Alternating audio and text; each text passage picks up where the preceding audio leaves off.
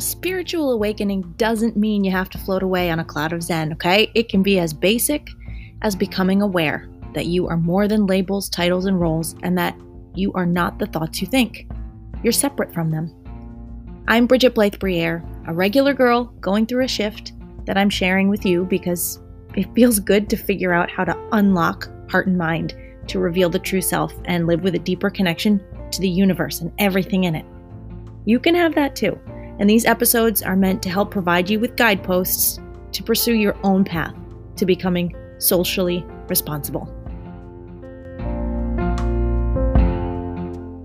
Thank you so much to those of you who have reached out to me with messages saying how much you're enjoying these episodes, connecting with what I'm sharing.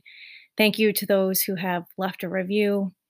And hopefully you're sharing these episodes with others because you never know who they're going to help.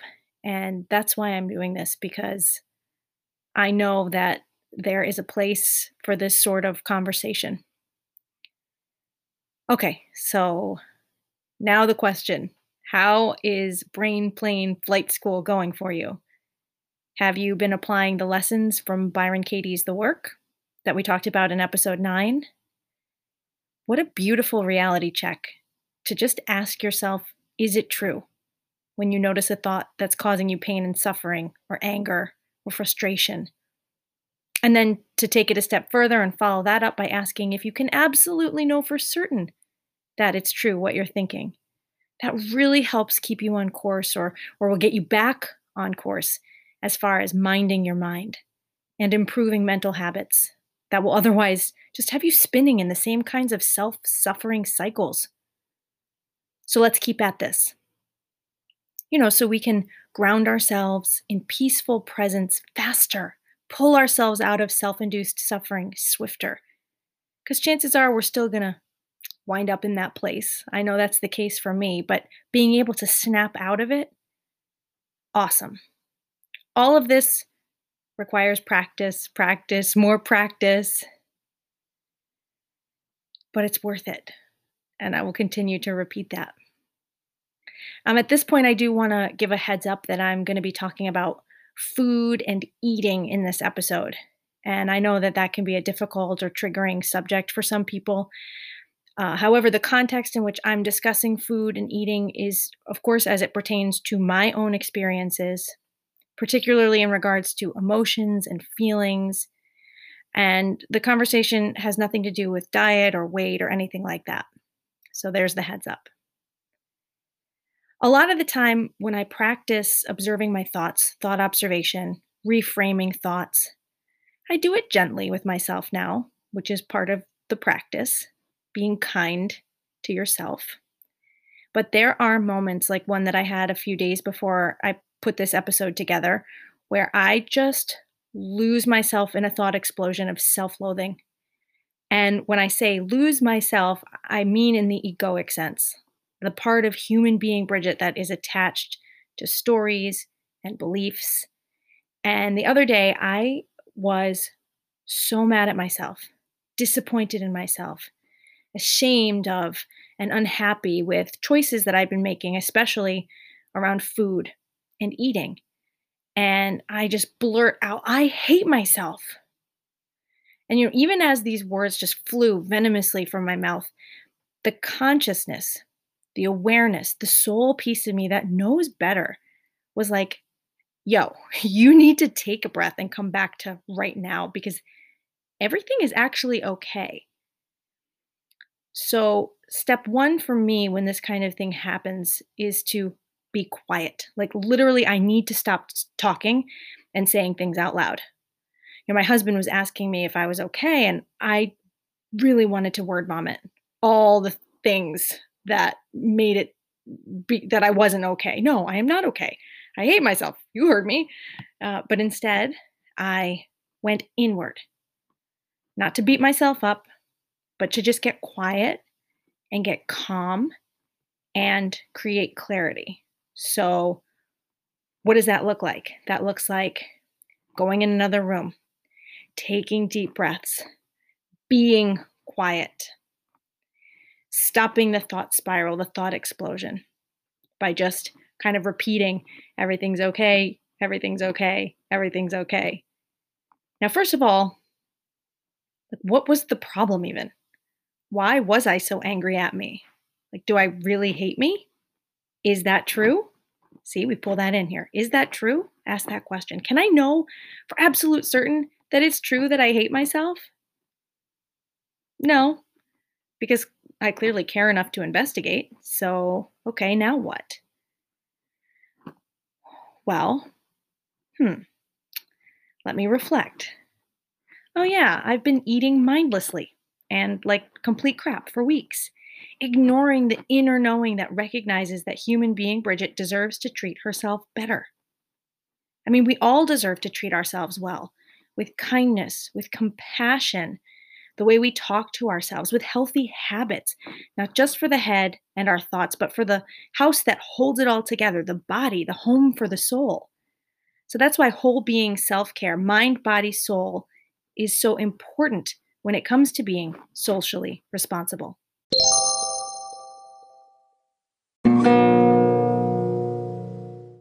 So, from Thanksgiving until the week before this episode first releases, I was reengaged in an old pattern of behavior where I make food a friend instead of fuel, eating to feel something, anything, even if it's a bellyache. This is self abuse.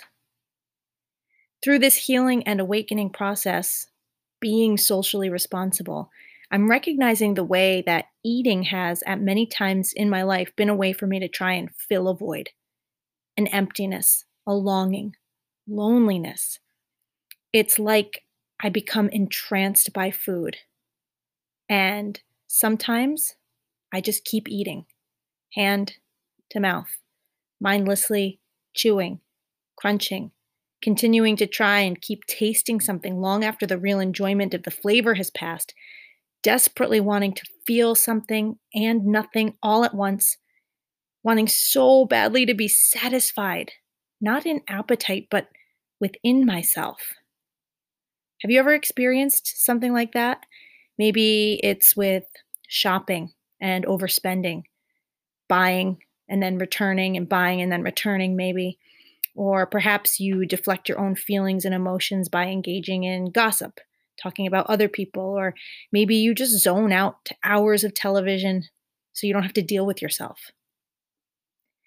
When I was somewhere around 12 years old, I'd say, after my parents divorced, my dad moved out of state for a job. That's when I now know that I first began to deeply ritualize food and eating to fill a void and to avoid feelings. I'd come home after school to an empty house. My mom would be at work and my dog would be there, but it would just be me. I'm an only child and I would create these elaborate snacks or I would have elaborate plans for eating the snacks. Like I would pour out goldfish from one of those huge cartons that they come in, and then I would spread them out across the table flat. And one by one, slowly, I would eat them camped out in front of the kitchen television. It was both eating to avoid actually feeling something like sadness and loneliness, because those are probably the main ones. And it was also eating to feel something else, like a bellyache, like I said before. One summer when I was in college, probably like 2001, I had to go stay with my dad and his wife where they lived in Michigan. I did not want to go. It was far from my friends, my boyfriend at the time, my mom, but I didn't have any say in the matter. And one of the first nights that I was there, we got takeout for dinner, and I ate and ate until I was well past full, until I could literally feel the food sitting up in my neck. That feeling felt better than being lonely. And then the worst part was I wound up getting food poisoning from the takeout. It was really awful. When I moved away from my hometown to Buffalo, New York in 2005, I was 23. moved for a job. I was alone, of course. And, those first few months when I was there and getting settled into the job and a routine, I created a Saturday night eating ritual where I would get all kinds of not good for you foods. And again, sitting in front of the TV, I would eat and eat and eat until I felt so sickly full and so falsely content, a total distraction from actually feeling feelings.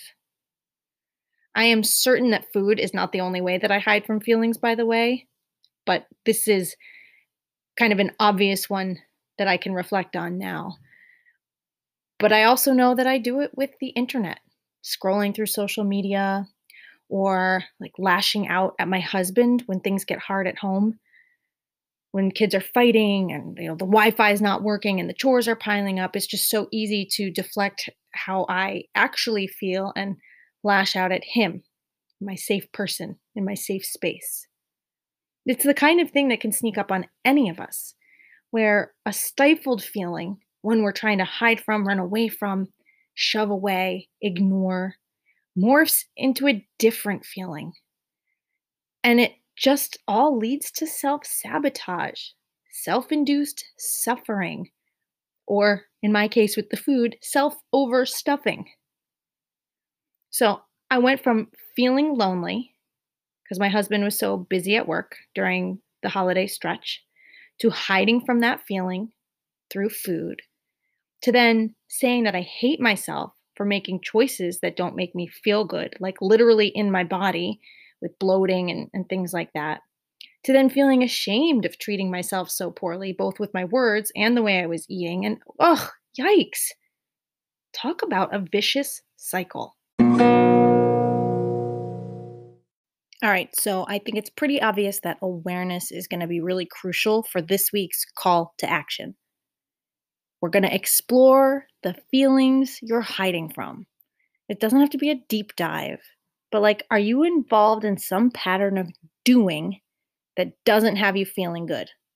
Doesn't have to be eating. Could be, like I said earlier, like lots of online shopping and then feeling bad about it. Lots of scrolling through social media and feeling bad or extra judgy. Watching extra amounts of TV or movies, just losing yourself in that, or gossiping a lot, or maybe you're cheating on a partner or you're lying to family or friends.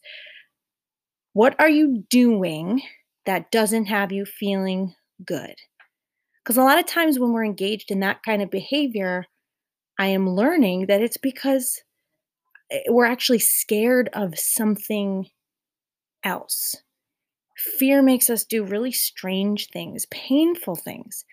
And doing this is going to require some honest self reflection and really try to observe from the soul's perspective, not the ego place. Leave the judgment thoughts out if you can, so you can create that level of awareness that's more pure. And then investigate. Would you feel better, mind, body, and soul, if you stopped whatever pattern of doing doesn't have you feeling good? And then can you create some healthy boundaries for yourself in order to reset? So for me, this looks like doing a reality check based on that example that I gave earlier, where I say, okay, feeling lonely can't actually hurt me, right? It's not actually that destructive to feel the feelings. It hurts more to hide from the feelings. It's okay to acknowledge the discomfort that comes with feeling lonely and being sad or with any feeling. It looks like recognizing that I'm not actually alone. When my husband is busy with work, I'm not actually alone. It's remembering how good I feel inside my body, literally physically inside my body, when I make healthy eating choices. It's honoring myself, the true me at the soul level, with empowering self talk instead of tearing myself down with judgments and hatred, self hatred, hatred of anything or anyone. And then from there, it's reconnecting with healthy habits, drinking more water throughout the day, cutting out post dinner snacking and sugary desserts, minding my thoughts, not latching onto them and floating away, recognizing when limiting beliefs show up. Your reality check is going to probably look different than mine, but done gently, it leads to the same place: awareness, higher consciousness, being socially responsible.